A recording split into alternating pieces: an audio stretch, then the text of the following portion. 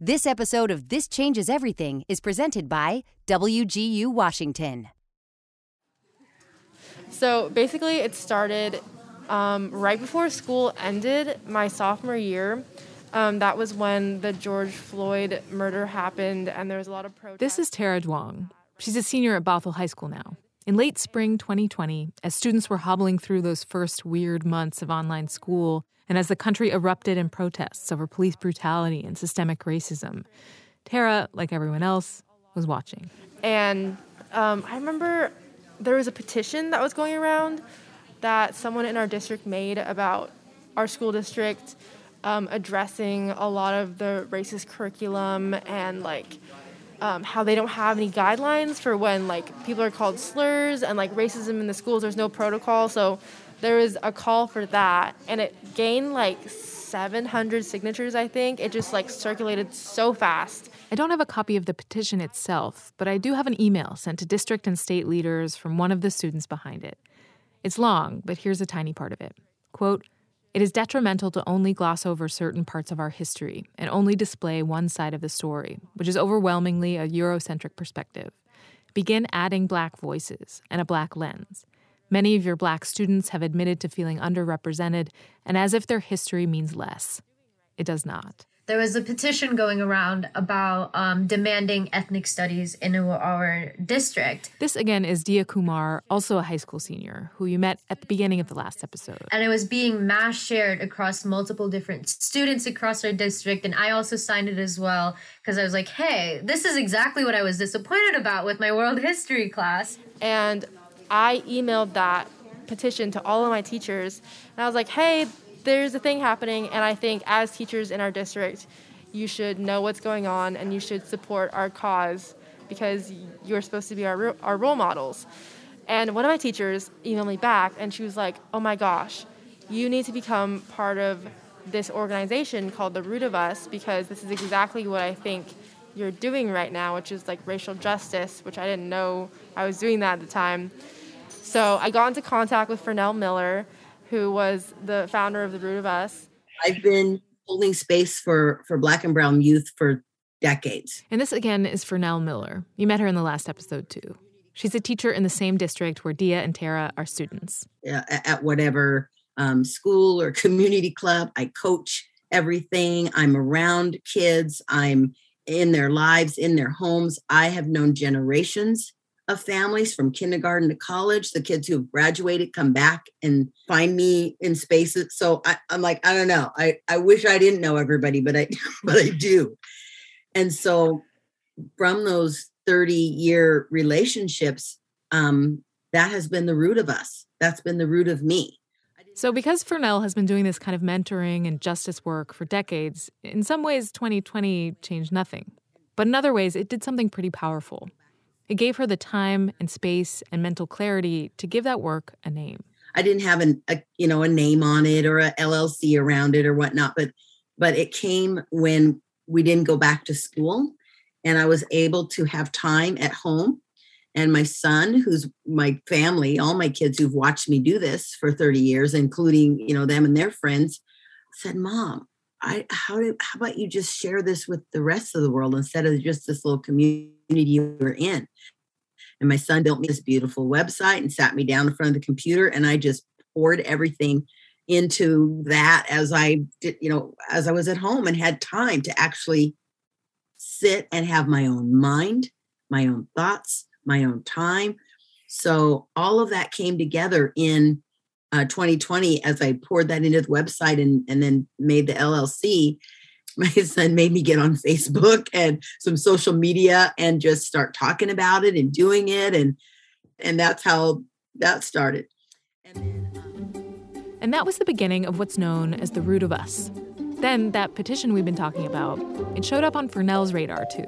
And then I had a student, not even my student, another student from a high school in my area started a petition that was begging the superintendent for education that included ethnic studies, Black studies, history about everybody else. Why can't we have that? And that circulated around, and I got it got circulated through me, and I reached out to her and some of the the group and I said, hey, I've been doing this for a lot. Want to come over and talk and let me help support what you want to do and go forward with that. And at the time it was all adults and it was very scary. I was like attending Zoom meetings with a bunch of adults I didn't know. And I pulled in some of my friends and I was like, can you like do this with me? Because it's kind of scary with a lot of adults.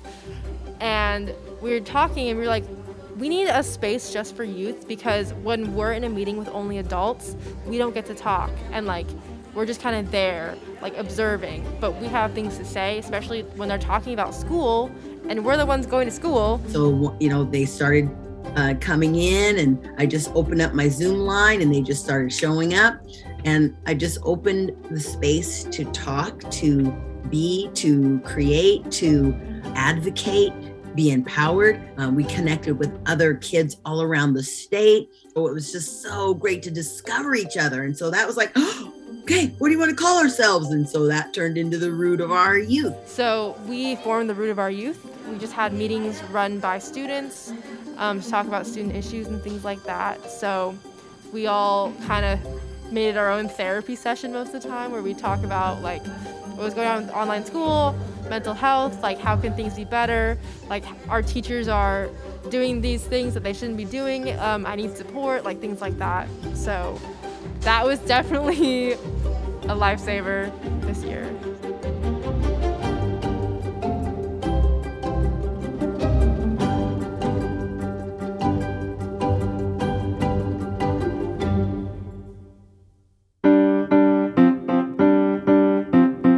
I'm Sarah Bernard, and this is This Changes Everything, a podcast from Crosscut about the new normal.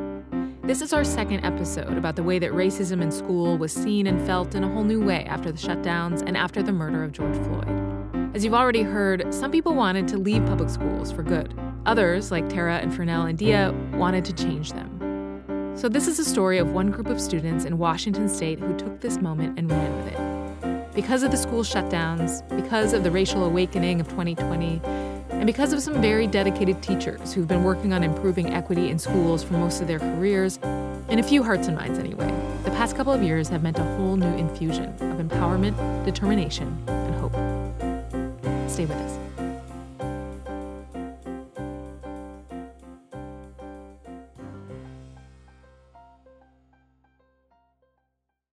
I think it was Tara. She, I think, was the one who made this big group chat of just a bunch of students of color at our school because our school was really predominantly white. And so a lot of us were really struggling. This is Fia Endicott. My pronouns are they, he. I identify as queer and neurodivergent. I'm Native Hawaiian as well, so like a person of color. And Fia, too, felt outnumbered and othered growing up and going to school in mostly white spaces. In my elementary school, the only Hawaiian kids were like me and my siblings.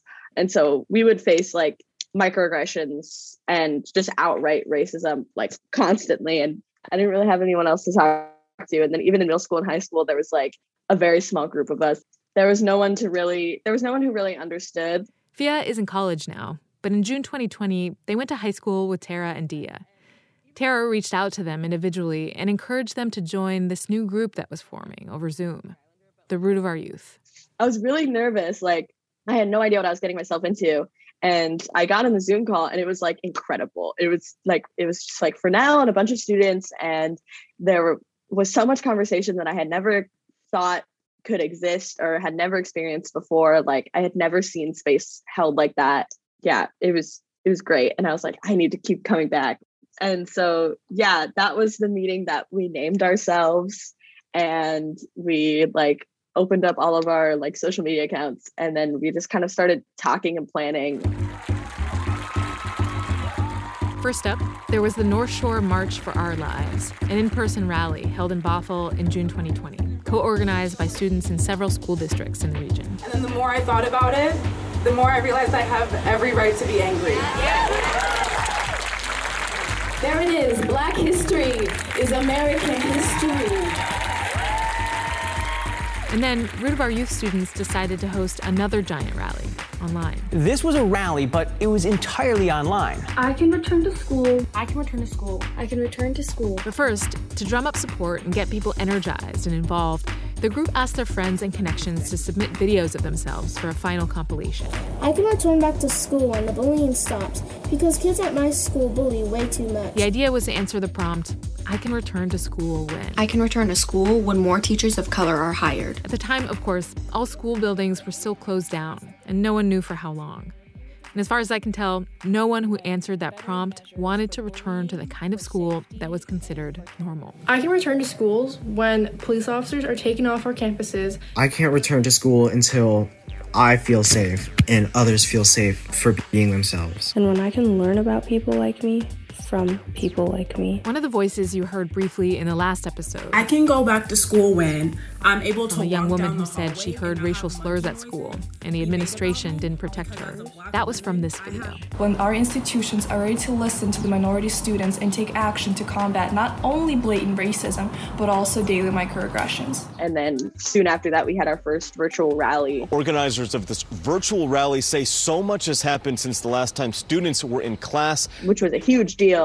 There was, I think, like 700 people who got on, and it was amazing. It was so cool. So I've heard other estimates. Maybe it's closer to 400 or 500, but point is, hundreds of people.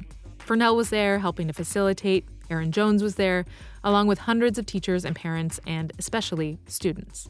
This was July 2020. And I was like, okay, these are kids that I know, and I know what they believe in, and they are talking about things that even I was disappointed about, but thought there was nothing I could do. So I'm just gonna take a chance and show up and see what they say. And who knows, maybe I might get something out of it and learn how to deal with this.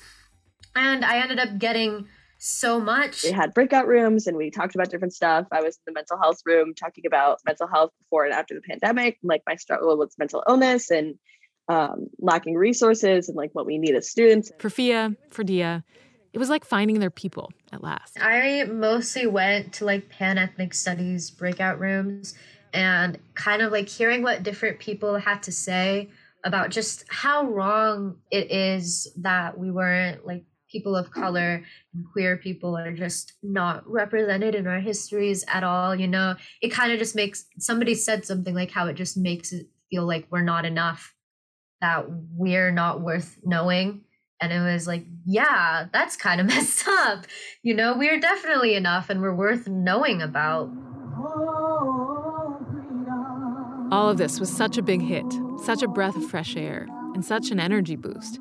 They decided to hold another rally. Okay, folks, there's still quite a few of you that have not chosen your breakout room. Please these kids, they've only had these white teachers, and they've only had these white principals and all. The work starts in your head and in your heart. You have to do the work inside yourself first. And today is in honor of that. And so, after the 2 big rallies in summer 2020, they kept it up. Zoom meetings all the time, easily 4 times a week, constant conversations and moral support, regular online teach-ins made up of both youth and adults. And there, the root of our youth students, instead of listening to their teachers, as they always had, became the teachers.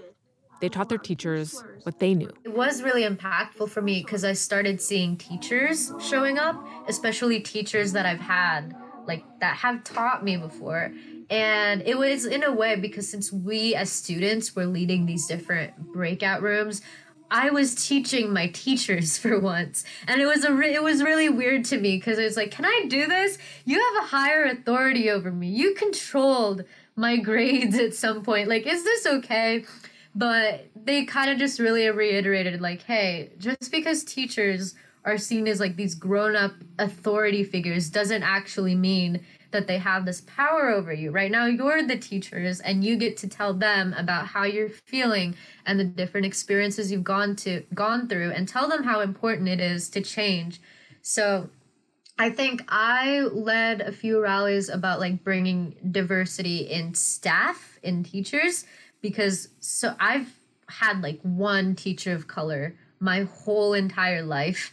And that was not great because you can't really talk to white teachers much about racism and microaggressions you might have faced because they wouldn't be able to understand. So being able to just kind of teach teachers that and like having them listen and taking notes and asking questions and everything, it was just really, really cool to me. It's because it's like, oh my God, you actually do care about us. And all this, it would likely never have happened without the confluence of George Floyd and the pandemic.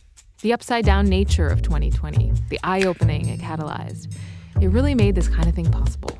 It was an incredible time. That summer 2020 was really hard in a lot of ways because I couldn't go anywhere. I was in my house all the time. Like, my dad is immunocompromised. So I did not see my friends. I was just in my house, in my room. And so being able to have that outlet of meeting so many new people, I don't know how I did it, but I made more friends in the pandemic than I did before the pandemic, throughout all of high school. And yeah, it was just, every student in the Root of Our Youth is amazing. And so we just were planning and mobilizing and humanizing and holding space together and just healing. But at some point, this moment would end, right? This complex brew of global pandemic, school shutdowns, and racial reckoning. It would move on. It would shift. And what then? I remember over that summer a bunch of times saying, man, we have all this momentum, and it would be a damn shame if the district just kind of continued with what we were doing before, because we were trying really, really hard to use the momentum of the pandemic and also the events happening in the world, and especially in the United States with police brutality and racism, and using the momentum of that to make things better for students, especially students of color, especially Black students. And so, to that end, in summer 2020, in partnership with Fernell Miller and Aaron Jones and other students and educators from around the state, the Root of Our Youth students helped craft lists of recommendations for school leaders as they navigated the pandemic and any potential return to school buildings. Among them, prioritize relationships over academic standards or concerns about learning loss. Consider representation in hiring practices. Reimagine school discipline so it doesn't disproportionately harm students of color. The Root of Our Youth also came up with a list of demands for their district, which included wanting better systems for addressing racism and microaggressions at school, as well as changes to the curriculum. Mandatory reporting for discriminatory acts, which we don't have, which is kind of weird. We have looked through our handbook, and the penalties for racist actions are very low. And so we were talking about how that's a big problem, how people just get let off the hook all the time, and how we don't really have a consistent reporting system for incidents like that. And so a lot of times students we'll just let it go because they don't even know where to go. And then another one was ethnic studies curriculum, because our curriculum was also very not diverse and very racially insensitive at times. And then having more mental health professionals in school. We had our school counselors, which are not licensed therapists at all. We had so many students struggling with their mental health, but unable to access resources, myself included. What they kind of do is they just kind of push the hotlines and say oh, we have these two people that you can maybe talk to, and do some self-care and go for a walk. And have you tried essential oils?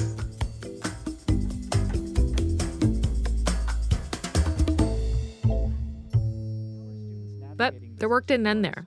They also participated in ongoing lunch and learns with the League of Education Voters. In this webinar, we have partnered with Root of Our Youth to assemble a panel of students from across. And in late summer 2020, they launched their own podcast.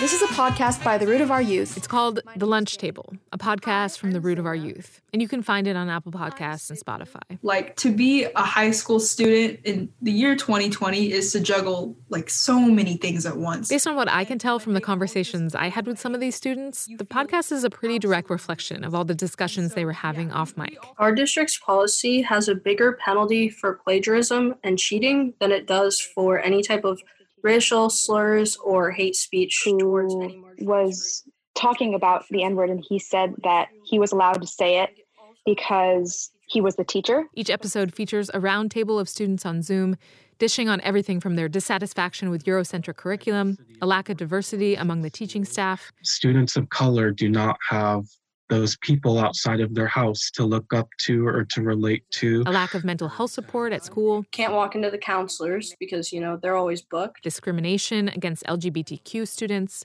and the disproportionate disciplining of Black and brown youth. Certain behaviors of certain kids stem from things that are going on in their personal life. And there's a real shortage in the media of hearing youth have important discussions. I want to do this work so that other people come along and don't have to do it.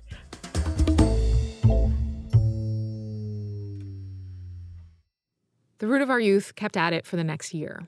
And in 2021, you might say, that's when they really started to make some waves.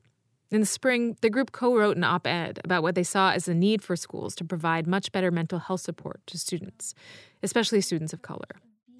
And around the same time, along with another like-minded group of educators called the Equity Institute, they met virtually for 6 consecutive weeks with members of the Washington State Board of Education. Yes, I want to dive into our first recommendation. A rare opportunity to share their thoughts and recommendations with state leaders. We must stop doing harm and recognize the harm we've done. The focus for that was specifically on what graduation requirements and state standards should look like, with a big push for an ethnic studies requirement. But there were other recommendations that got through too, such as a call for better representation of people of color among teachers and counselors at school. Like, I saw mountains move in front of me because of these youth and what they were doing together. And I get these midnight texts from them that says, this is all I've ever wanted.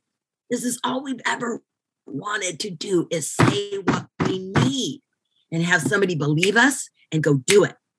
And they'll show up for that any day of the week. Matter of fact, they were showing up on Monday, Wednesday, Thursday, 4 days a week, showing up all week. I'm not even their teacher. I'm just opening the line and here they come.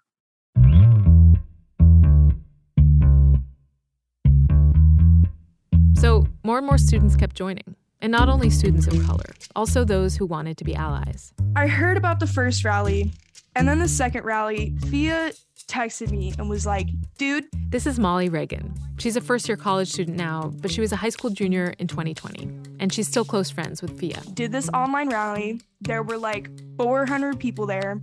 NPR is probably going to write an article on us. And I was like, oh my God, I love you. You're the best. And I love that for you. And then they were like, okay, yeah, but you get in here now, right now. Unlike most members of the Root of Our Youth, Molly is white, but she's someone for whom George Floyd's murder and the protests following it took a toll. I was up till like 5 a.m. looking stuff up about it, and I literally just couldn't stop thinking about it.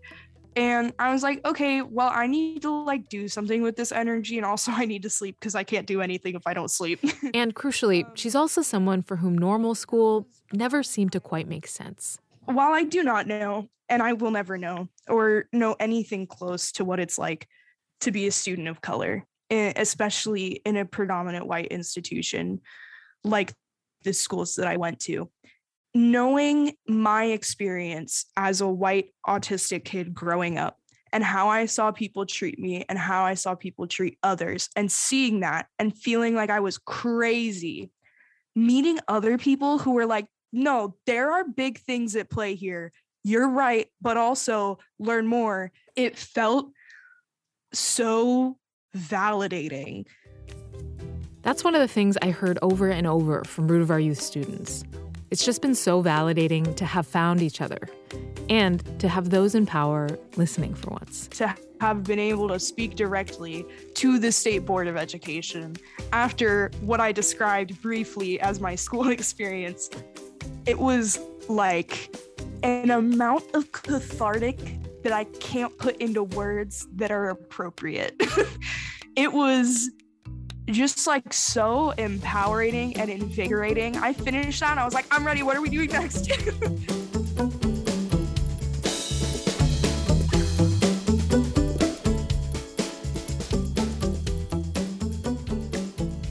We'll be right back.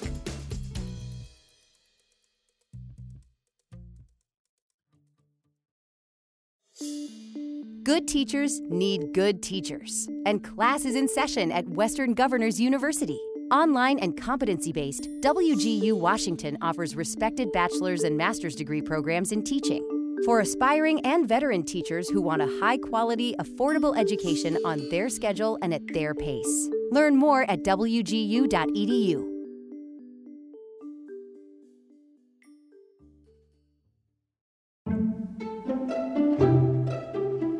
So, actually, when it comes to the conversation about improving equity in schools, a lot has happened in the past couple of years, at least in Washington.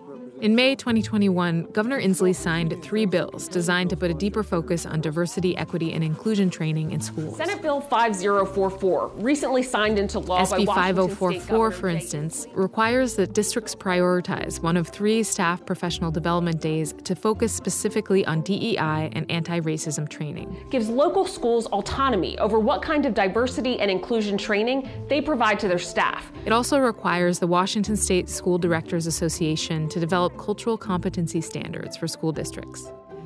Not surprisingly, if you Google SB 5044, you will find a lot out there about how Washington State is now requiring critical race theory training in schools. The terminology in the bill matches the language of critical race theory advocates. The state of Washington just made anti-white training mandatory. Washington State education leaders say no.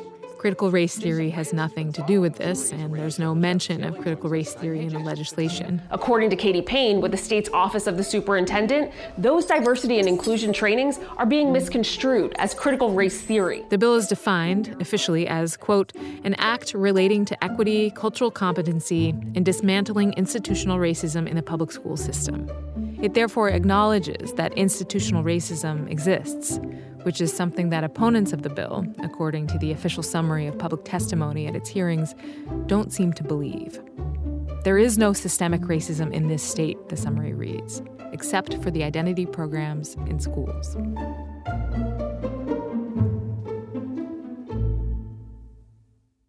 Good afternoon. We're here today to talk about how we intend to address racial inequity in our state. It's worth noting that even slightly before the pandemic hit and before the ferocious controversy over critical race theory, the state legislature was already promoting ethnic studies in schools. In 2019 and 2020, the legislature passed 2 bills that require the State Office of the Superintendent of Public Instruction, or OSPI, to identify and make available ethnic studies materials for K-12 schools in the state. And in spring 2020, the legislature asked OSPI to create an African American Studies work group. So far, these laws are mostly an encouragement for schools, not a mandate. Similarly, in spring 2021, the Washington State Board of Education, around the time its members were meeting with the Root of Our Youth, adopted an ethnic studies resolution. Again, a statement of intention, not a prescriptive or mandated policy. But the text does say explicitly that it is a resolution of intent to establish an ethnic studies graduation requirement. Here's Fia, Molly, and Dia again. We did get a lot of attention, I think, from the State Board of Education. We presented to the State Board a few times, and then we worked directly with the State Board last spring about graduation requirements and restructuring graduation requirements, which is really, really cool. The person who worked with us from the State Board, who sat with us weekly for, I think, multiple months, he was excellent. He would just be like, thank you guys for talking to me. And he would take notes. Other people took notes. And you could always tell he was attentively listening. He wasn't like camera off, muted or anything. You know, he's like sitting there reacting to what we're saying and like genuinely there with us in the moment. And then with ethnic studies, we got attention from like the University of Washington in Bothell, talking about developing curriculum and working on implementing curriculum. And so I think we got attention from the people who actually cared, helping us do work. It's just it's a really slow process. The fact that we did get the opportunity and they were like, okay, let's listen to some students was great. It was a step. I don't know. I still don't know if it's really going to amount to anything, if we're going to see ethnic studies become a graduation requirement. But the fact that they took that step was, you know, it was big. And I don't know what happens next either. But the impact of student voices in all this is no small thing. It's one of the ideas that Erin Jones pointed to the very first time we connected on a phone call back in September. She's been talking with teachers and administrators and students all over the state on equity issues pretty much nonstop since March 2020. And she says it's a trend. I think the other thing that we realized in this last year and a half is that decision makers need to be listening to students more. And with our access to technology, there's no excuse not to. There are ways to listen to students, and we need to be listening to students. And there seem to be more and more examples of this out there. In late November, for instance, the Washington State School Directors Association held their annual conference, and they started it for the first time with students. Thursday is an all-day student session before the school directors conference intentionally to listen to student voice. And this is the first time it's ever happened in our state. It's an all-day event that students come to, and they're going to be listened to.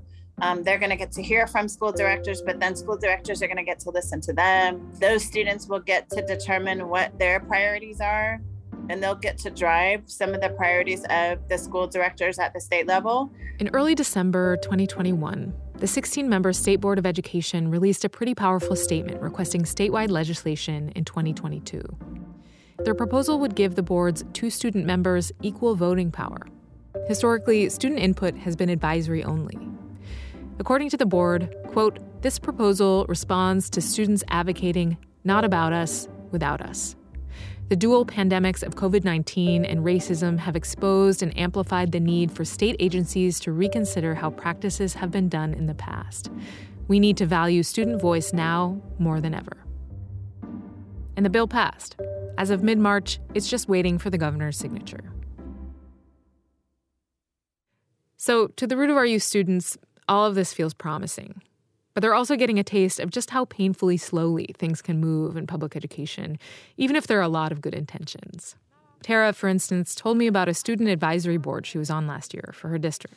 And we talked a lot about things, about issues in our district, and I realized, about 3 or 4 meetings in, that I don't think anyone was taking notes, and they weren't being recorded. And one of the things we talked about, it was about SROs in schools, policing in schools, and we had a very strong consensus that police don't belong in schools.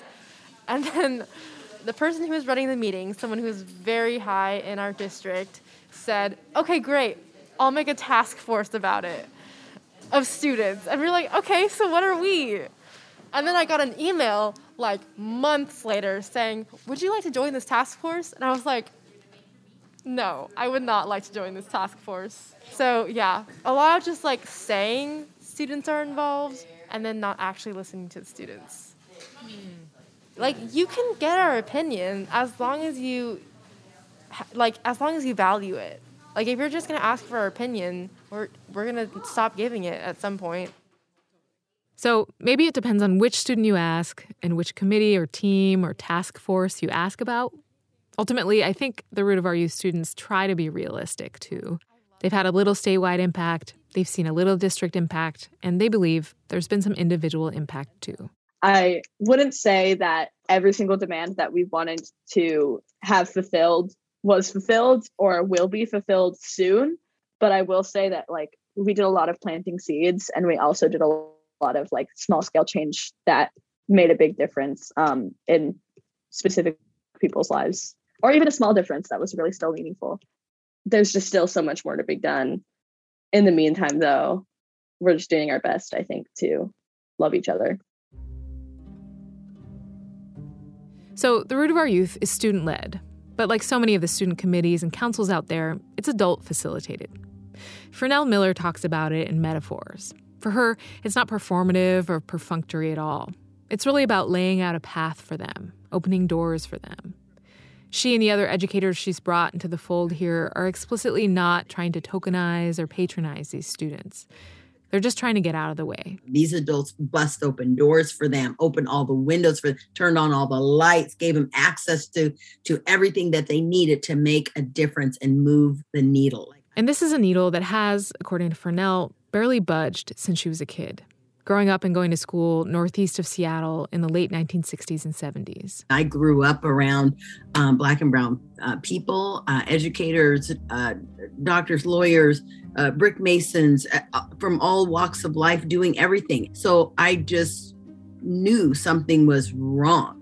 Nobody talked about anybody but whiteness and white people and what they did and they knew and what was important to them, and nothing else was ever discussed, acknowledged, or even tried to make understanding of it. And so I knew that was intentional by the time I hit middle school. And so I could assimilate and show up in a way big because I had confidence and I knew about the world around me. So I wasn't really fearful or in myself, but I knew how vulnerable I was being the one Black student in the entire school, entire class, 4 in the district. That was a very, vulnerable and dangerous and racially isolating time for me. The racial attacks were constant, and I had lots of skills. I could show up and be useful. I was an athlete. I was good in school. I could show up and present in a way that could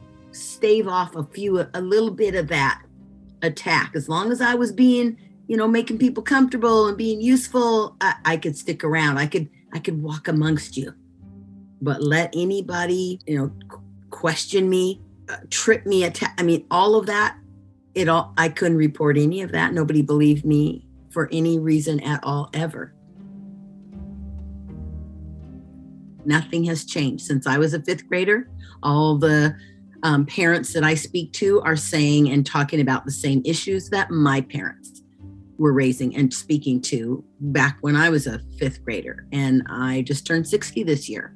So the progress that we think we've made hasn't changed a bit of the experience in the classroom for the students sitting there today.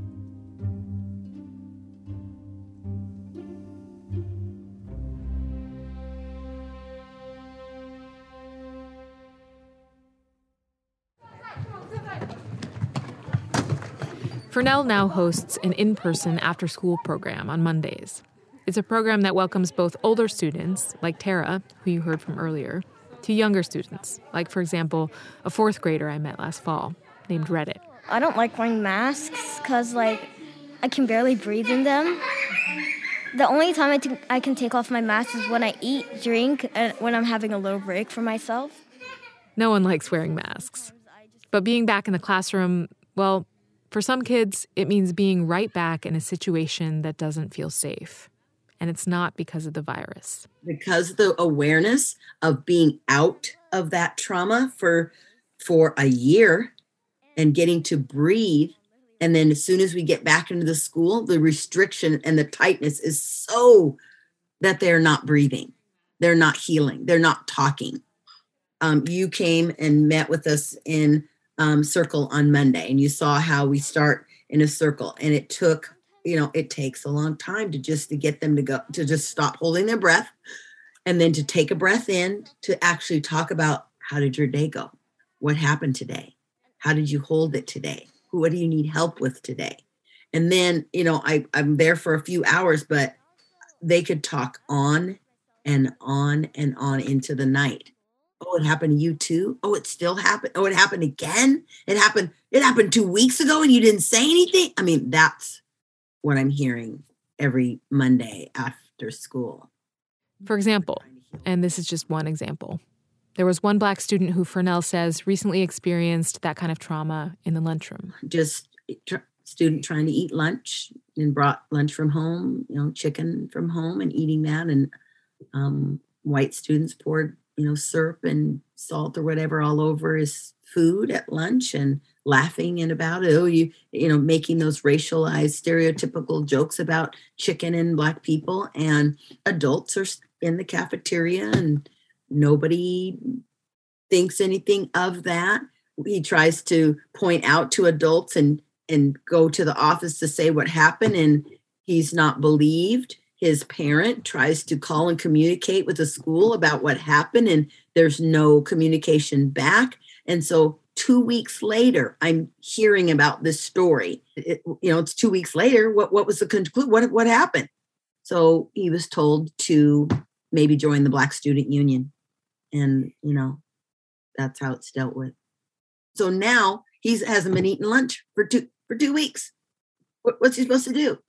Because if I can't even trust my environment not to attack my food, not to attack me, attack my mind, attack my body, attack my existence, what am I even doing at school?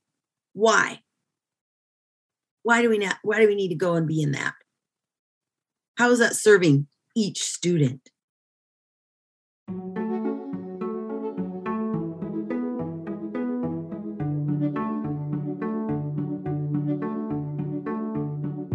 Racism and bullying at school doesn't just end because people want it to. It doesn't end because of one teacher or one support group or one big cultural moment when the whole world seemed outraged over the murder of George Floyd and all that it represents. It doesn't change with resolutions and task forces and promises even. But here's what does change. Here's what can change. I asked Tara whether there was anything she'd recognized about her experience in school after she'd been through the upheavals of the past couple of years, specifically when it comes to racism in all its forms. Before and during and after the pandemic, like it didn't really change. Same thing. But I think the only thing that changed is that I feel better about calling it out. The change, in other words, is in her. A lot of kids, they kind of gaslight themselves into thinking that like some things aren't actually issues, but having this like support system and like being able to send screenshots of like what we were learning in class and being like, hey, is this weird to anyone else? Like, should I be feeling like this? And them saying like, you're not crazy. Like, that should not be taught in school. That's not okay. Like, if you need someone to back you up, I'll back you up. Like, things like that made it a lot easier to call things out. For a lot of these students, no matter what happens next, being a part of the Root of Our Youth at all was transformative. It changed everything, and that counts for a lot. The Root of Our Youth kind of changed, like, my whole life. Oh my God. I would not have gone through the year without Root of Our Youth. Oh my gosh. Like hiking in a desert for like most of your childhood and then being like, oh my God, water exists. All of these different chain of events, even though that we now see as like really, really bad, it was a blessing in a way because then I found this new space. No matter how adults in power are reacting to the work that we're doing, we're not going to stop doing the work.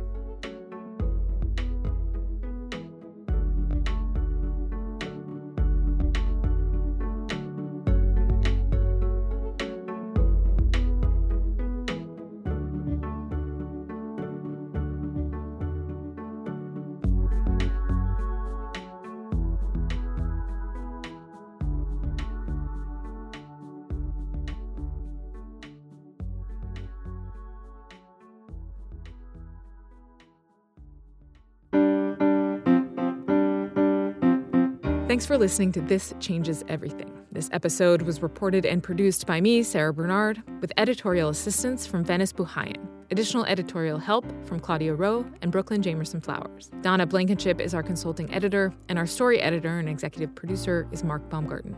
Audio support from Jonah Cohen. You can subscribe to This Changes Everything wherever you listen. And if you like the show, please review us. It really helps other people find us. For more on This Changes Everything and other Crosscut podcasts, go to crosscut.com/podcasts. For the latest political, environmental, and culture news from the Pacific Northwest, visit crosscut.com.